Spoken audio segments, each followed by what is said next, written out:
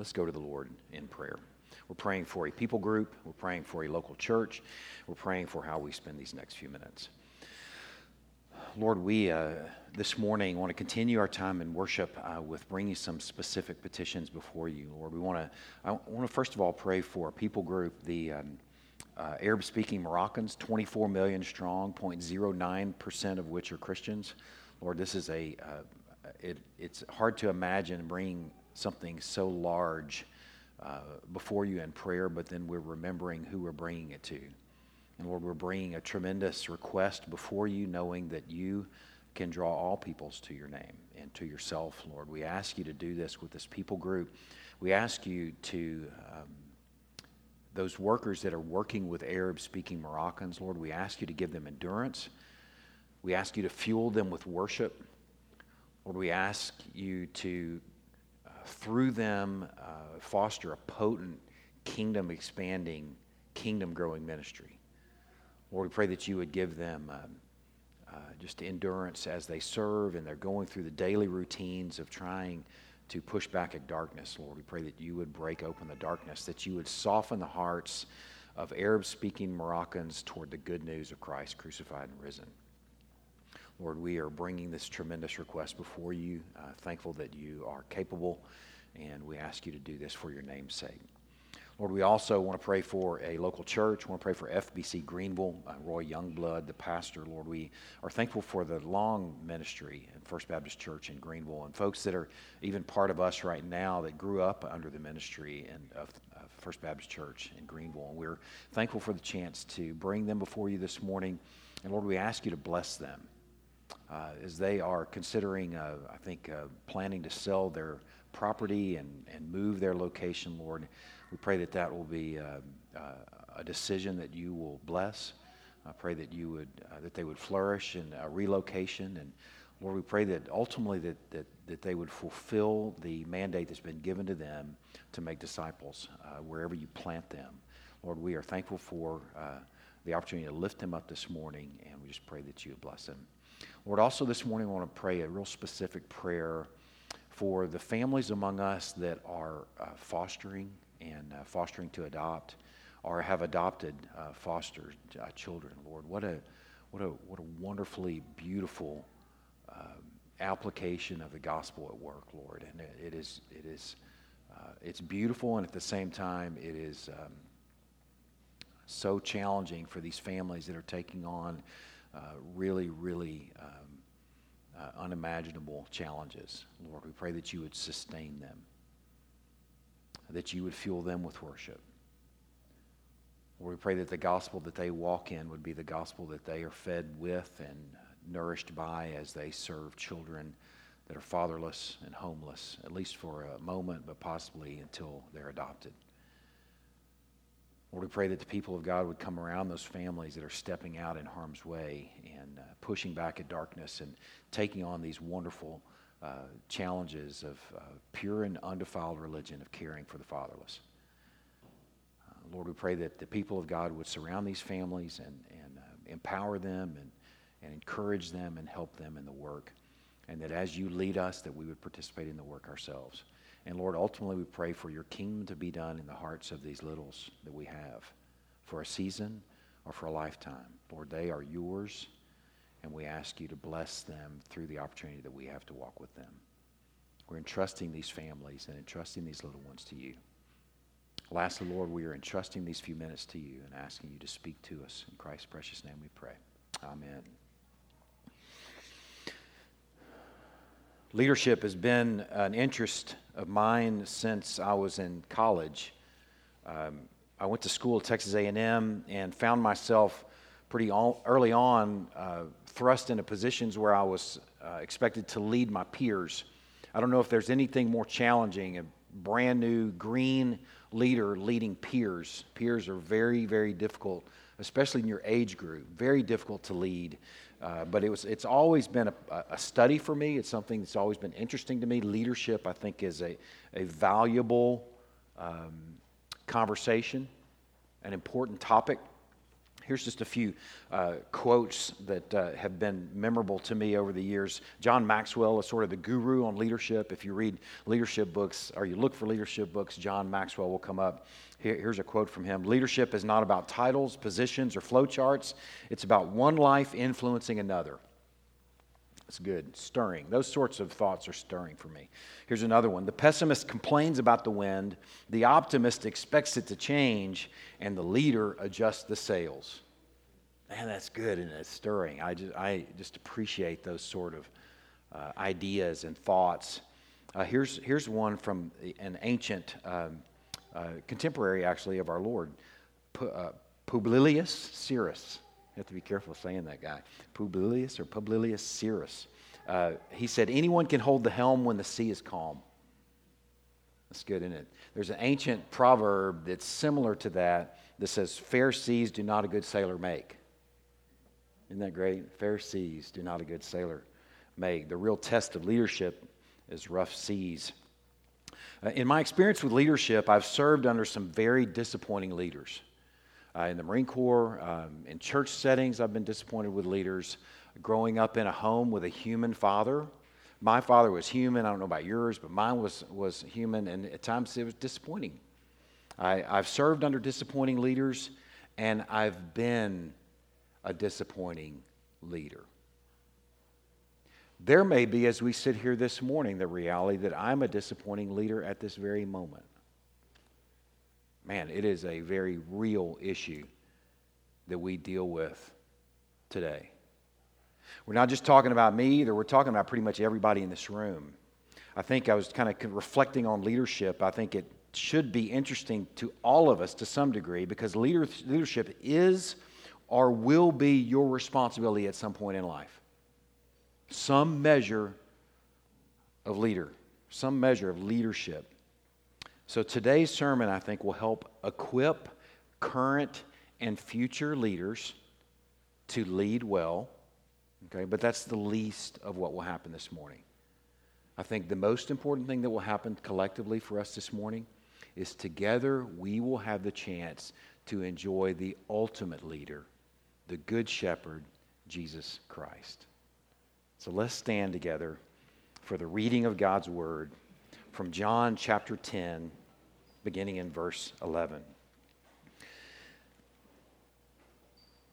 I am the Good Shepherd. The Good Shepherd lays down his life for the sheep. He who is a hired hand and not a good shepherd, or not a shepherd who does not own the sheep, sees the wolf coming and leaves the sheep and flees. And the wolf snatches them and scatters them. He flees because he's a hired hand and cares nothing for the sheep. I am the Good Shepherd. I know my own, and my own know me, just as the Father knows me, and I know the Father, and I lay my life down for the sheep. Lord, speak to us through these words. Equip us to lead well as we have opportunity, but more importantly, Lord, stir us with worship as we enjoy our Lord and Savior, the Good Shepherd. We pray these things in Christ's name. Amen. Y'all have a seat.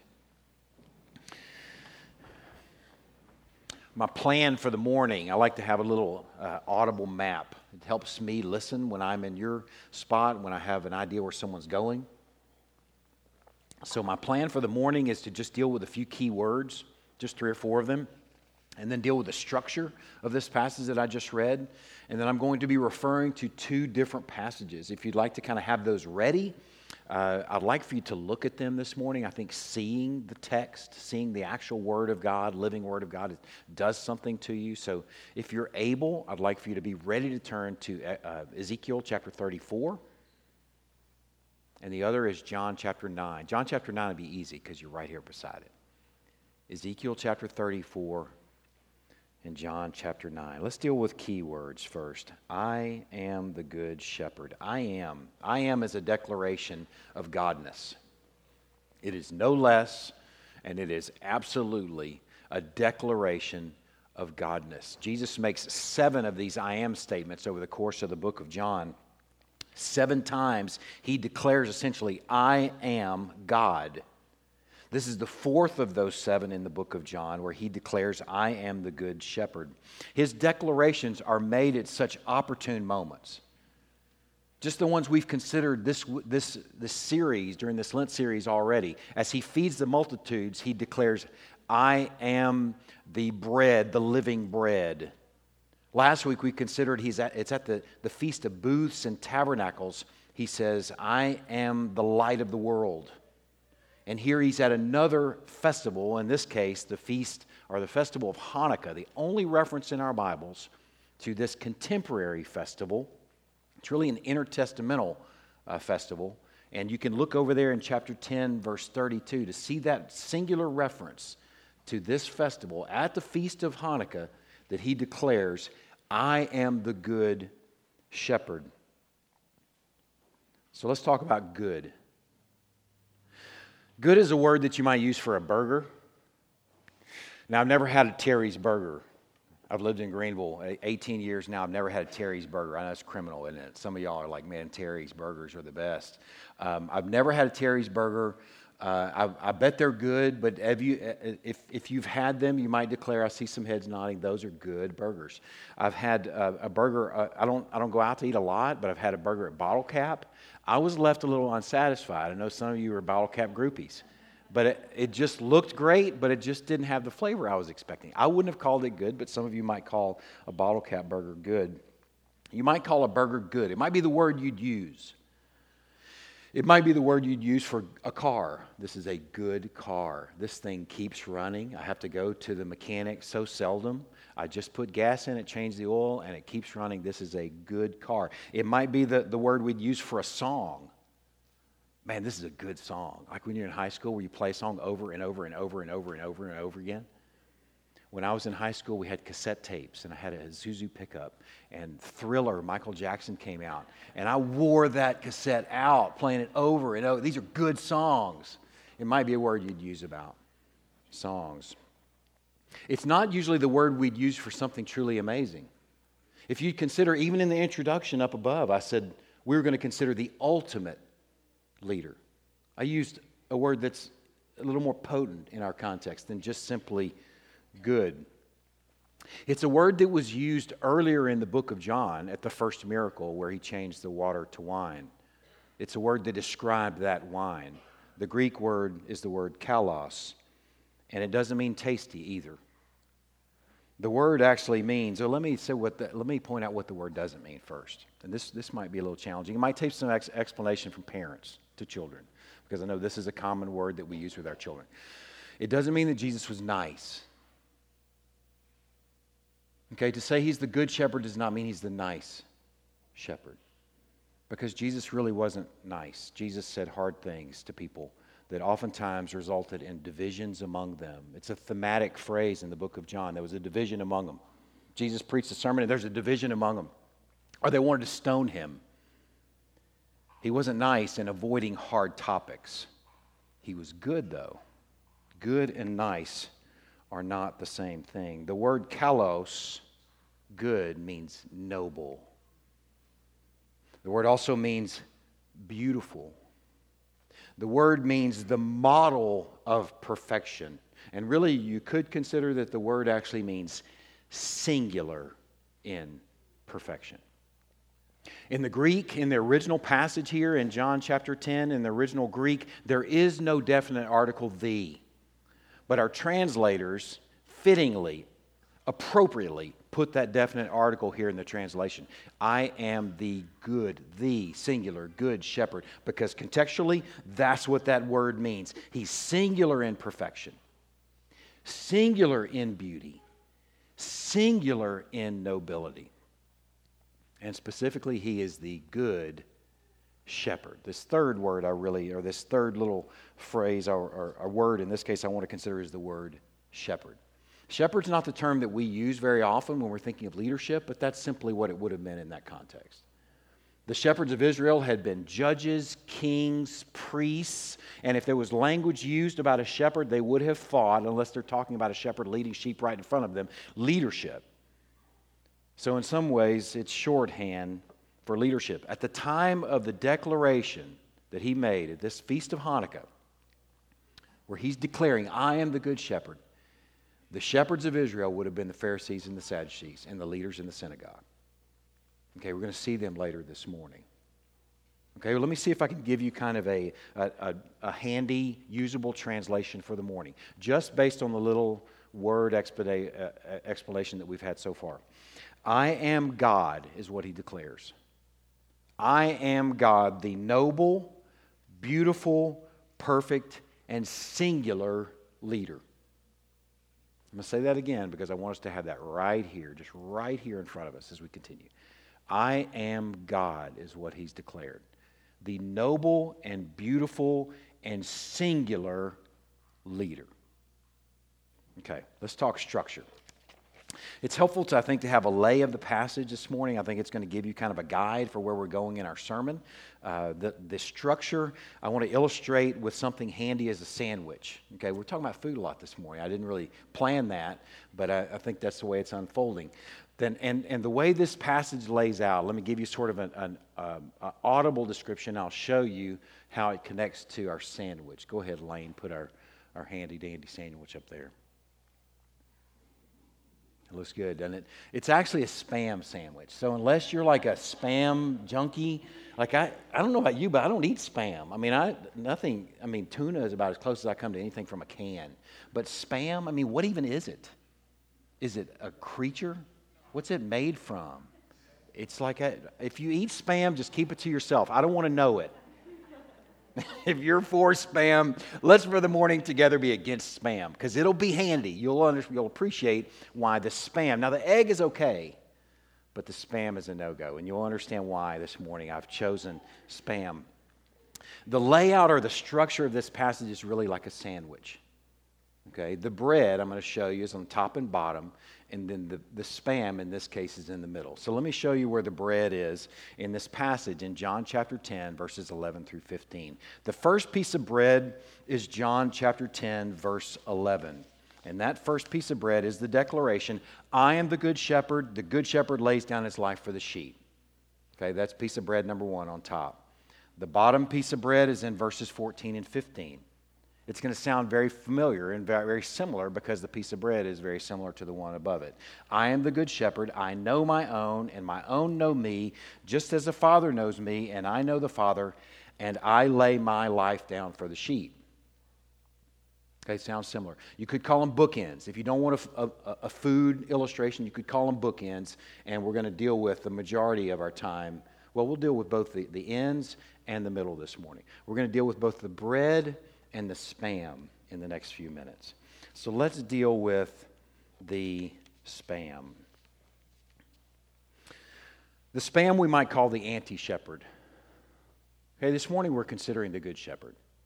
But in some ways we have to consider the anti-shepherd. So let's read verses 12 and 13. That's our piece of meat here in this sandwich that we're going to deal with in the next few minutes. And we're going to see why I chose that piece of meat.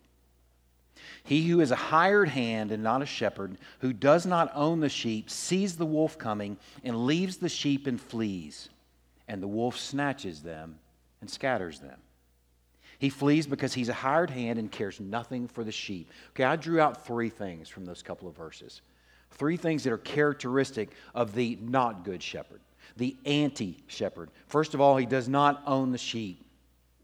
There's no responsibility to them or responsibility for them. Secondly, he flees in the face of danger.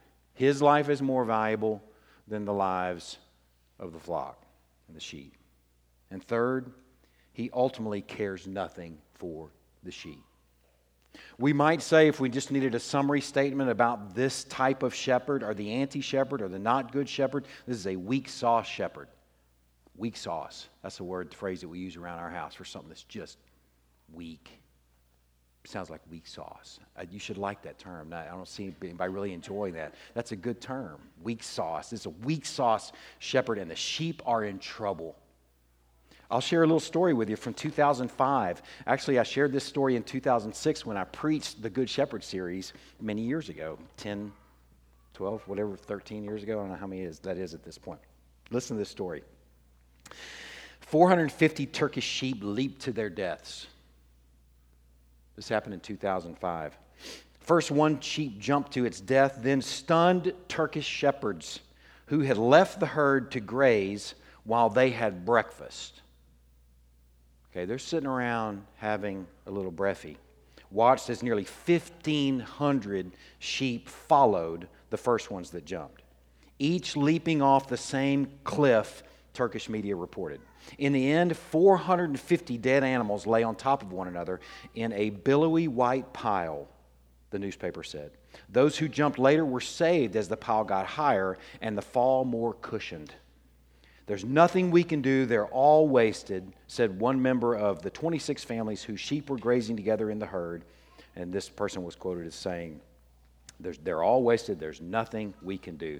That's a story about weak sauce shepherding right there. And the danger of one sheep going over a cliff and another 1,499 following them. It's tragic. It's tragic. Jesus developed here in this passage the not good shepherd, the anti-shepherd. And that's been the story of Israel since Exodus chapter 34. I asked you to have that handy. I'd like for you to turn there if you would. I just said Exodus. I meant to say Ezekiel. I hope I didn't say Exodus earlier because you'll be in the wrong book. Turn to Ezekiel chapter 34. Let me give you a little context as you're turning there. Ezekiel, we're going to parachute into a book, and I don't want you to parachute unknowing, not knowing what we're jumping into. This is Ezekiel is a contemporary of Daniel. Okay, this is like during the Babylonian exiles. Okay. Israel has already gone into exile into Assyria, and this is at the time of the Babylonian exiles. And this passage is a passage, really in some ways, that's an indictment against the shepherds, the leaders of Israel. It's the passage that the Boggs read this morning, okay, fittingly. All right, so here it is, beginning in chapter 34, verse 1. The word of the Lord came to me, Son of man, prophesy against the shepherds of Israel, weak sauce shepherds. Prophesy and say to them, even to the shepherds, thus says the Lord God, ah, shepherds of Israel, who have been feeding yourselves. Man, it sounds like those Turkish shepherds, right? Having a little breakfast. Should not the shepherds feed the sheep? You eat the fat, you clothe yourselves with wool, you slaughter the fat ones, but you do not feed the sheep. The weak you have not strengthened, the sick you have not healed, the injured you have not bound up, the strayed you have not brought back, the lost you have not sought, and with force and harshness you have ruled them. So they were scattered, because there was no shepherd, and they became food for all the wild beasts. My sheep were scattered. Just draw out a few things that come out of that passage. You eat the fat. You clothe yourselves. You feed yourselves. The weak are not strengthened. The sick are not healed. The injured are not bound up. The strays are not brought back. The lost are not sought. And you rule with force and harshness. These are not good shepherds. And the result is they're scattered all over the empire, what would later become the Roman Empire. The result in the north is Israel is scattered into Assyria through the exile. And the result here is in the south in Judah, they're scattered into Babylon. And what later would be what they call the diaspora. There'd be a name for Jews scattered all over the Roman Empire due to poor shepherding, due to not good shepherds. I thought I would give a little survey of just a few of these, some of the more graphic ones. I thought about where to begin. I don't want to tell the whole story of poor shepherding because we'd have to start with Adam. And we do have time constraints this morning. We have child care going on over there. We have folks that might kill us if we spent too much time in this. So let's just tackle a few of the most graphic. One that comes to mind is in 1 Samuel chapter 2, and you can just listen to these passages. They're brief, but they're stories of worthless shepherds. And that's the heading here in this passage, Eli's worthless sons. You might know the story of Eli during the time of Samuel. It says, now the sons of Eli were worthless men, poor shepherds, weak sauce shepherds. They did not know the Lord. The custom of the priest with the people was that any man offered sacrifice, the priest's servant would come while the meat was boiling with a 3-pronged fork in his hand, and he would thrust it into the pan or kettle or cauldron or pot. All that the fork brought up, the priest would take for himself. You may not realize it, but that's how the priest ate. The priest ate a portion of the offerings. Okay, that's appropriate. All priests did that. That was a provision that the Lord made. Okay, but listen to what these sons of Eli do. This is what they did at Shiloh to all the Israelites who came there. Before the fat was burned in the boiling process, the priest's servant would come and say to the men who were sacrificing, "Give meat for the priest to roast, for he will not accept boiled meat from you, but only raw," because he wants the fatty portions. See, the fatty portions go to the Lord. The fatty portions are boiled and they sublimate and they go into the aroma and presence of the Lord. But not for the sons of Eli, not for these poor shepherds, that we want the fatty portions for ourselves. If the man said to them, "Let them burn the fat first and then take as much as you wish," he would say, "No, you must give it now, and if not, I will take it by force." Thus the sin of the young men, the sons of Eli, the shepherds, the poor shepherds, the weak-sauced shepherds of Israel, was very great in the sight of the Lord. For the men treated the offering of the Lord with contempt. Man, that's not all they were up to. Down in verse 22, it says, when Eli was very old, he kept hearing that all his sons, he heard all that his sons that were doing to Israel and how they lay with the women who were serving at the entrance to the tent of meeting. These guys were a mess. Man, they're a visual of eating the fat, taking the portions not due for them, clothing themselves, feeding themselves, not strengthening the weak, not healing the sick, not doing what good shepherds do. They're one of the most graphic that come to mind during the time of the judges. Maybe things were different during the time of the kings. Okay, during the time of the judges, maybe that was just a one-off. Maybe during the time of the kings, things were better. And maybe we can just think about good old King David, who was actually a shepherd made king. Maybe King David would be the model shepherd king that we could actually consider as, man, this is a good shepherd. But then we have to remember the story of what David did one day when he should have been out in battle. He lusted after a woman. He took her for himself, and then he had her husband murdered. Man, not good shepherds. When Nathan even confronted him, he used an imagery of shepherding. Nathan said to David, he came to him and said to him, there were 2 men on a certain city, and the one rich and the other poor. The rich man had very many flocks and herds. He used the same illustration of shepherding. You took this one ewe lamb from this man when you had all these flocks. Not good shepherds. So at least as the kings begin, things aren't great. But if you read the rest of your Bible, 1 Kings and 2 Kings, 1 and 2 Chronicles, you realize that's the story of both Israel and Judah. Really disappointing shepherds, one right after another. Even if you had a moment where you're like, hey, this guy's looking pretty good, you keep reading and something's going to disappoint you. One of my favorites toward the end of the story of the kings was a king named Hezekiah. If you've read the story of Hezekiah, you know Hezekiah did some really cool stuff. The Hezekiah's reforms might be a phrase that comes to mind. Hezekiah cleansed the temple after the vile practices of his father. Yes, go Hezekiah. Hezekiah restored temple practices. They had so deteriorated that they weren't even being practiced anymore. He reinstituted Passover. He organized the priests. Man, Hezekiah was killing it. He led Jerusalem through the attacks of Sennacherib and his armies. Hezekiah is killing it. And then he got really sick. You know the story? He got really sick. Apparently, boils was a big problem then. You know, things that we are very treatable now. Infections, they didn't have a way to treat that. I guess they didn't have antibiotics. So this guy's dying of a boil that wouldn't heal. Ugh, sounds pretty nasty. But he's like literally dying. And he prays to the Lord, and the Lord said, okay, I'm going to give you 15 more years. And he gave him instructions of taking a fig cake and putting a fig cake on the bowl, and it healed him. I don't know what it is about fig cakes, but that's what he used. And this guy's healed, and he actually gets another 15 years out of the deal. And that's pretty exciting. But then he has an envoy from Babylon visit him. Okay, this guy who served so well for most of his reign has an envoy from Babylon, and in his pride, he takes this envoy into the storehouses and shows them all the riches of Judah. And actually, here's what follows after that as a consequence of that. In 2 Kings chapter 20, beginning in verse 16, Isaiah, a prophet during that time, the prophet said to Hezekiah, "Hear the word of the Lord. Listen to this kind of shepherding." Just take this in for a moment. "Behold, the days are coming when all that is in your house and all which your fathers have stored up to this day shall be carried to Babylon." He's speaking forward to the Babylonian exile. "Nothing shall be left, says the Lord. And some of your own sons,"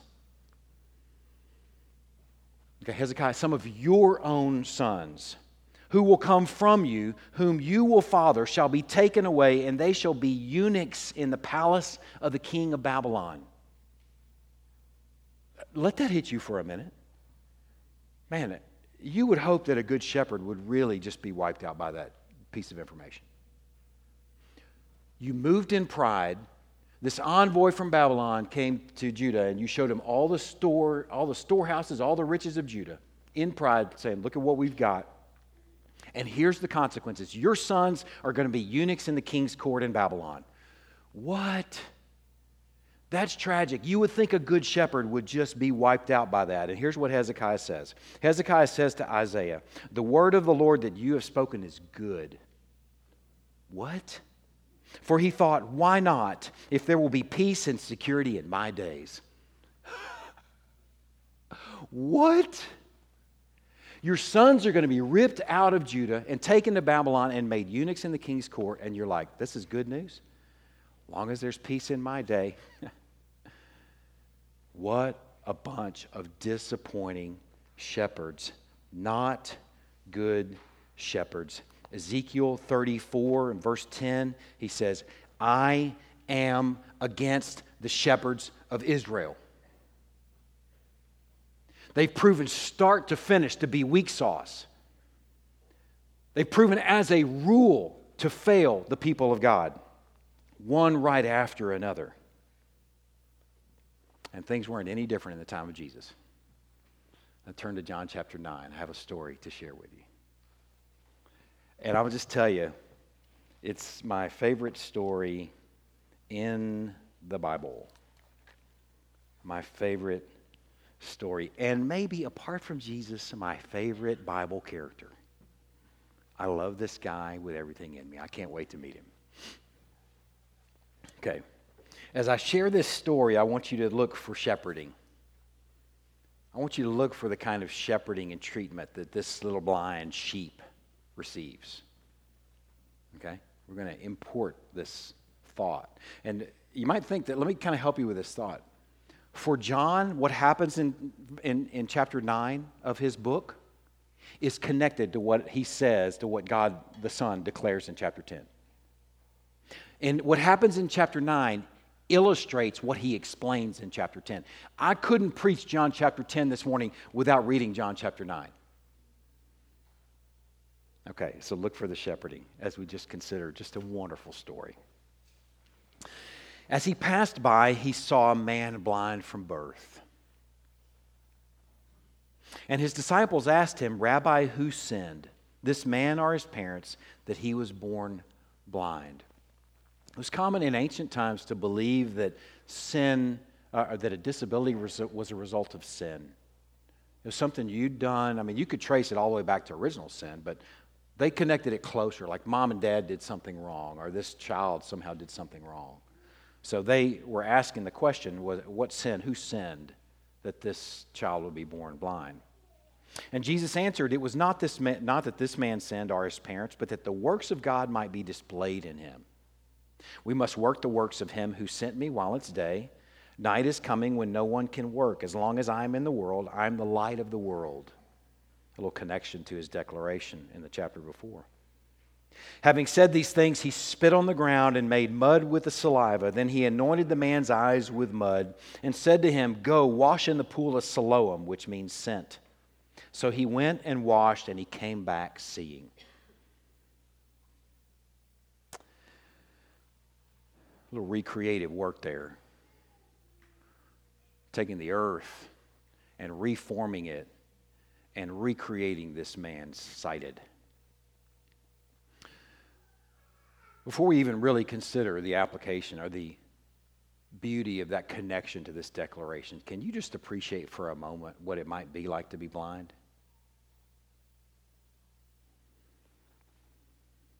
Can you think for a moment what it must have been like to have Jesus open his eyes?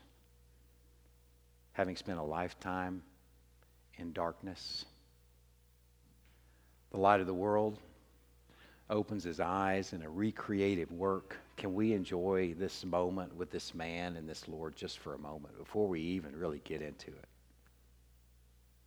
A life of blindness, a life of darkness, and then in a moment, recreated, sighted, and seeing. The neighbors and those who had seen him before as a beggar were saying, "Is this not the man who used to sit and beg?" See, that's what happened when you had some sort of disability. You became a fixture at the gate. You became a familiar fixture that people passed by every single day because that became your job. They didn't have Braille. They didn't have little walking canes that are red and white, a little rolling knob on the end. They didn't have the things that would help people with disabilities work now. So their work became begging. Is this not the same guy that's been begging for however many years at this point, his whole lifetime?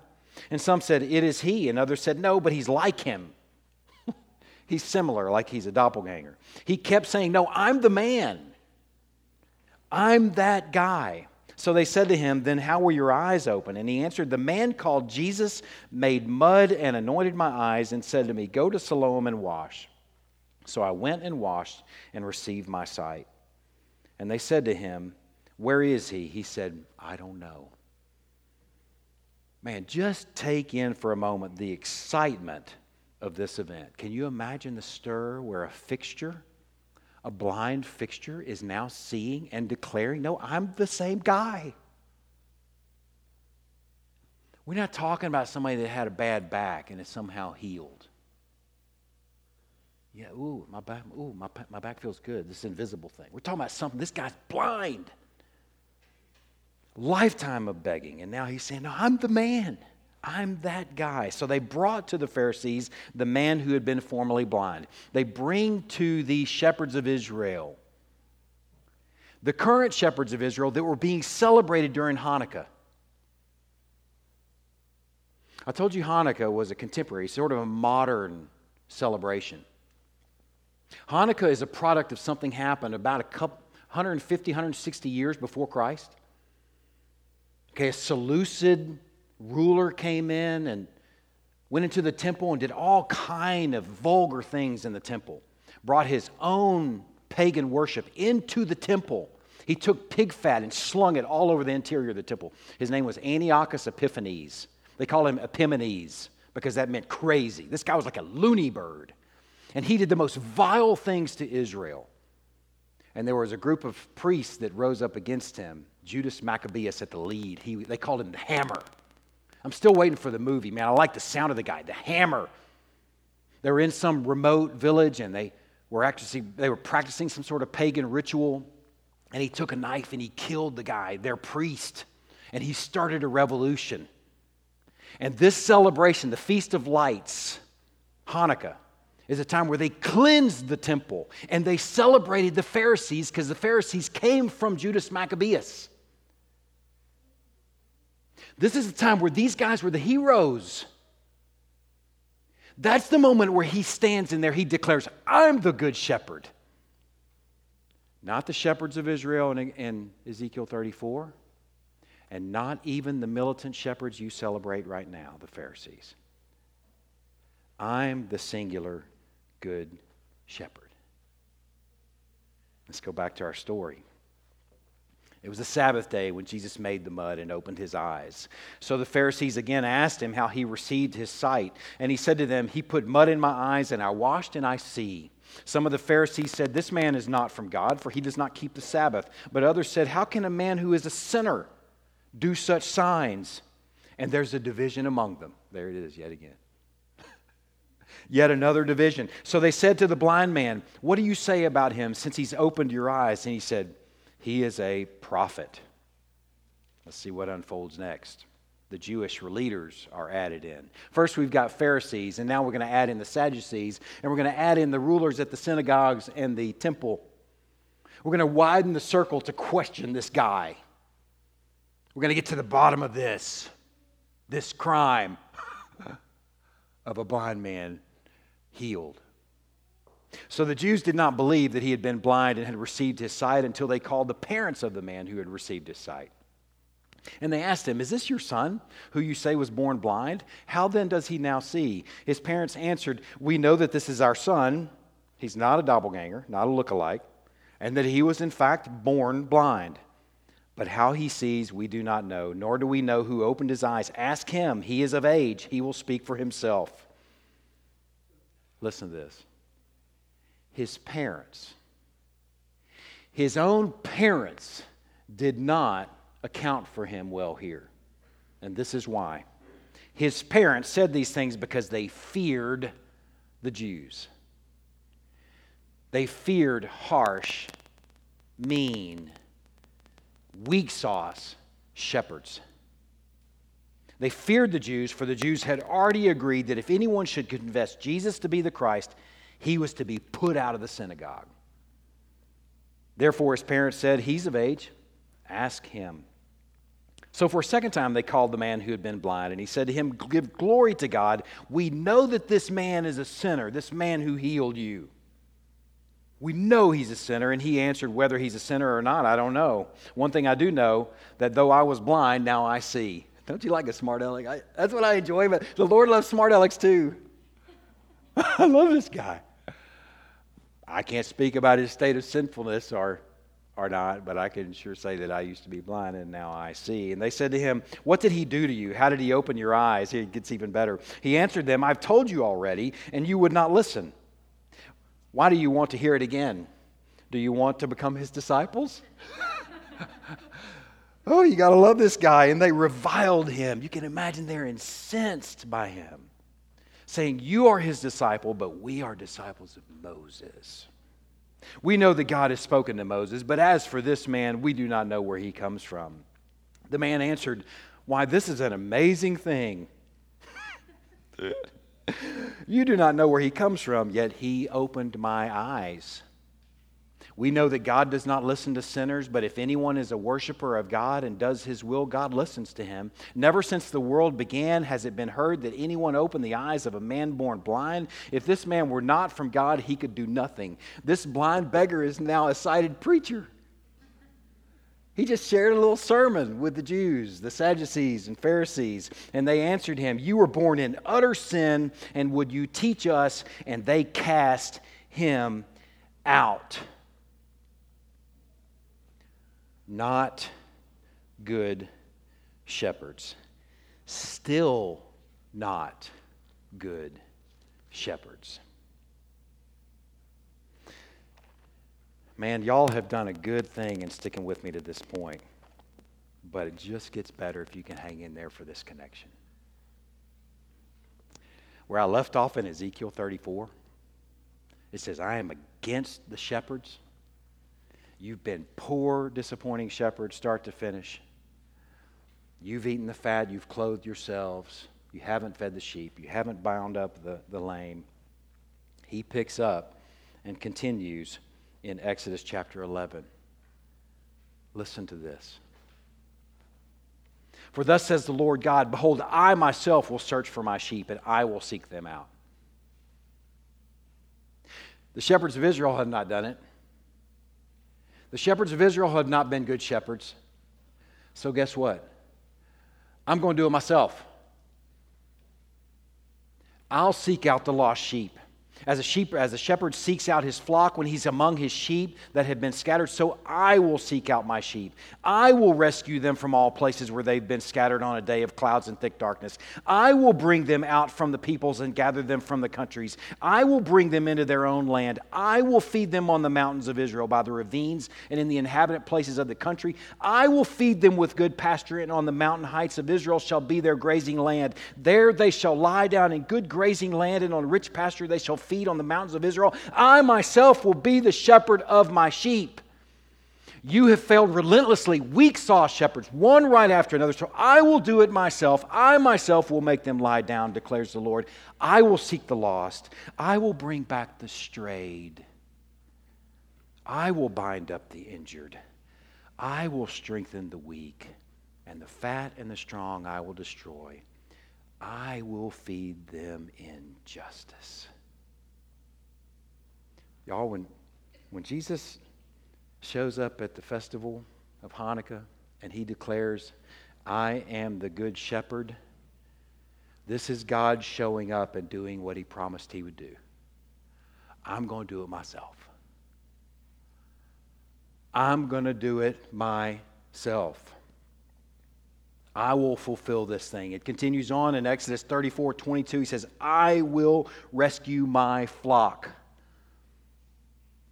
It's interesting. The chapter ends with him saying, I'm going to do it with David. David's been dead 400 years. He's referring to the son of David, who is the person of Christ that's shown up in this moment and declared, I am the good shepherd. He's showing up to do what he promised he would do. I love how this story with this blind man ends.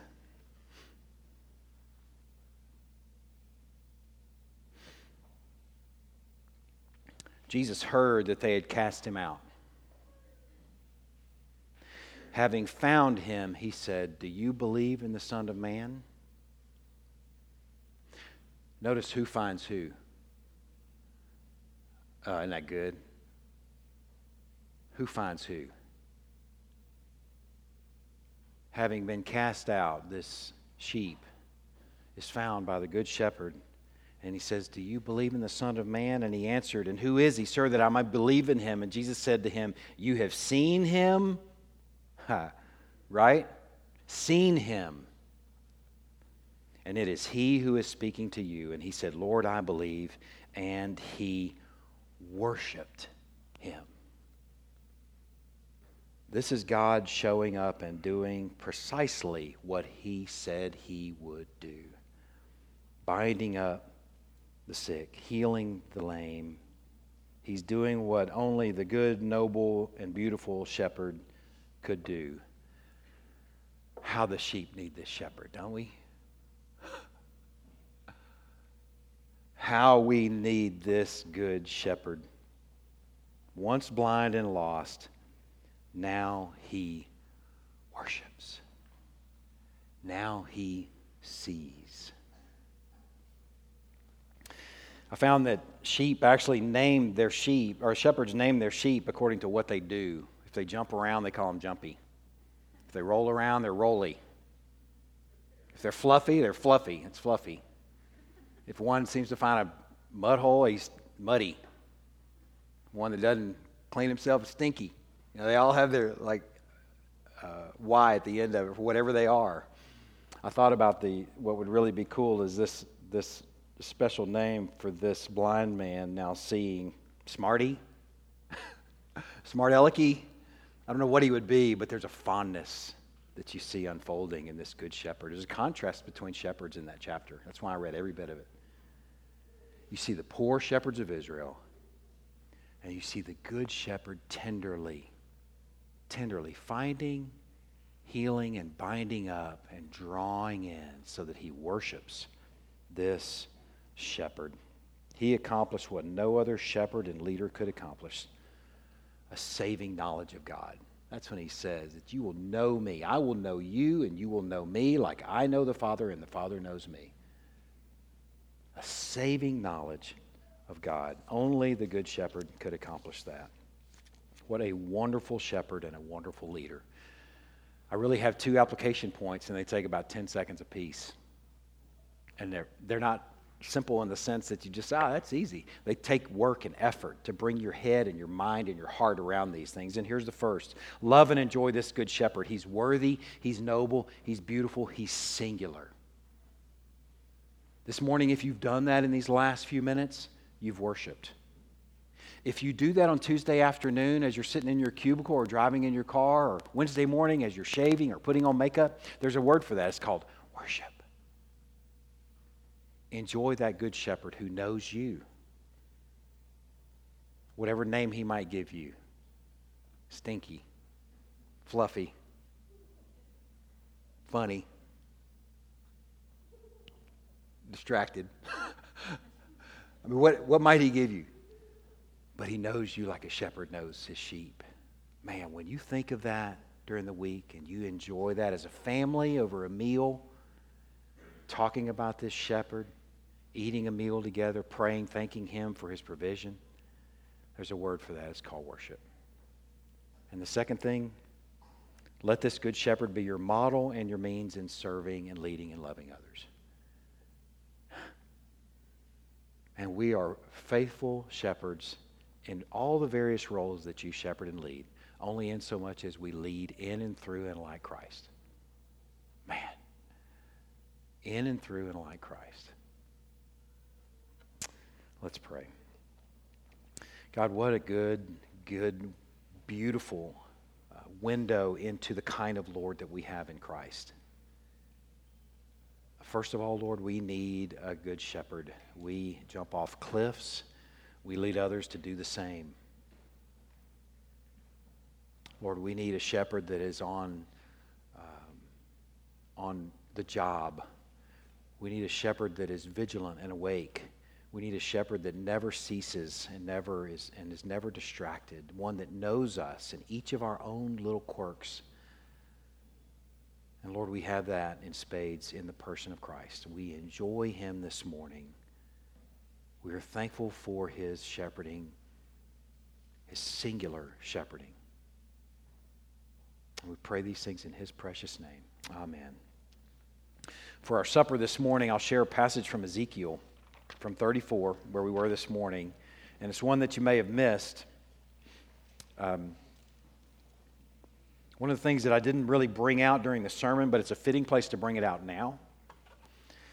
The pieces of bread in that, where he says, I am the good shepherd, I lay my life down for the sheep. Both of those are present tense. I lay my life down for the sheep. He lays his life down for the sheep, it says in verse 11, present tense. Can y'all just consider for a moment that our Lord is not just one point in time, just when he took on flesh 2,000 years ago, and when he went to a cross, it's not the only time he's laid his life down for you, but he is laying his life down for you even now. We're talking about a living person we're enjoying this morning. We're not talking about a bunch of ideas.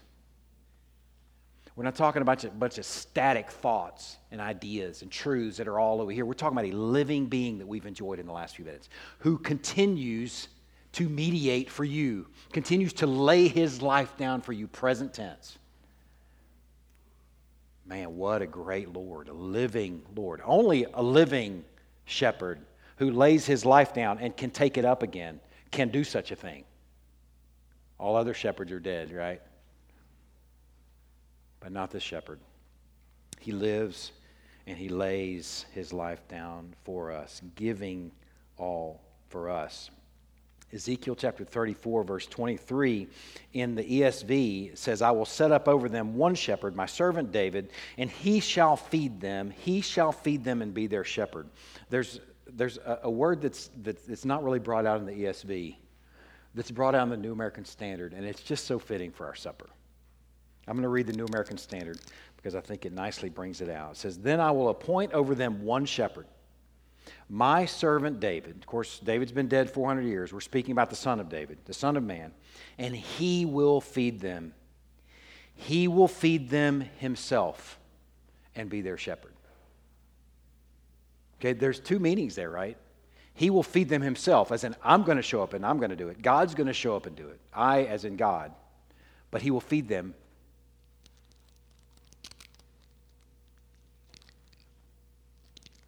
himself. Literally laying every bit of it down, broken flesh and all.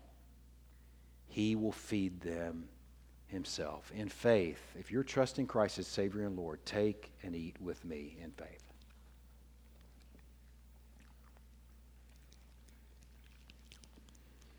Enjoying this good shepherd who lays, present tense, his life down for the sheep. Let's take and drink in faith.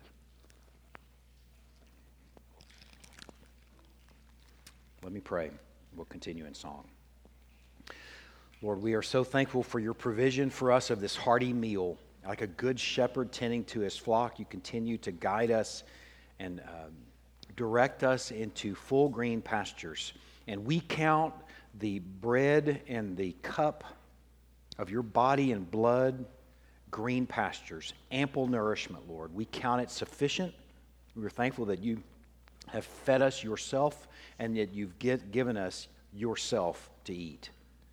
We enjoy this especially this morning. In Christ's precious name we pray. Amen. Y'all stand and let's continue in worship.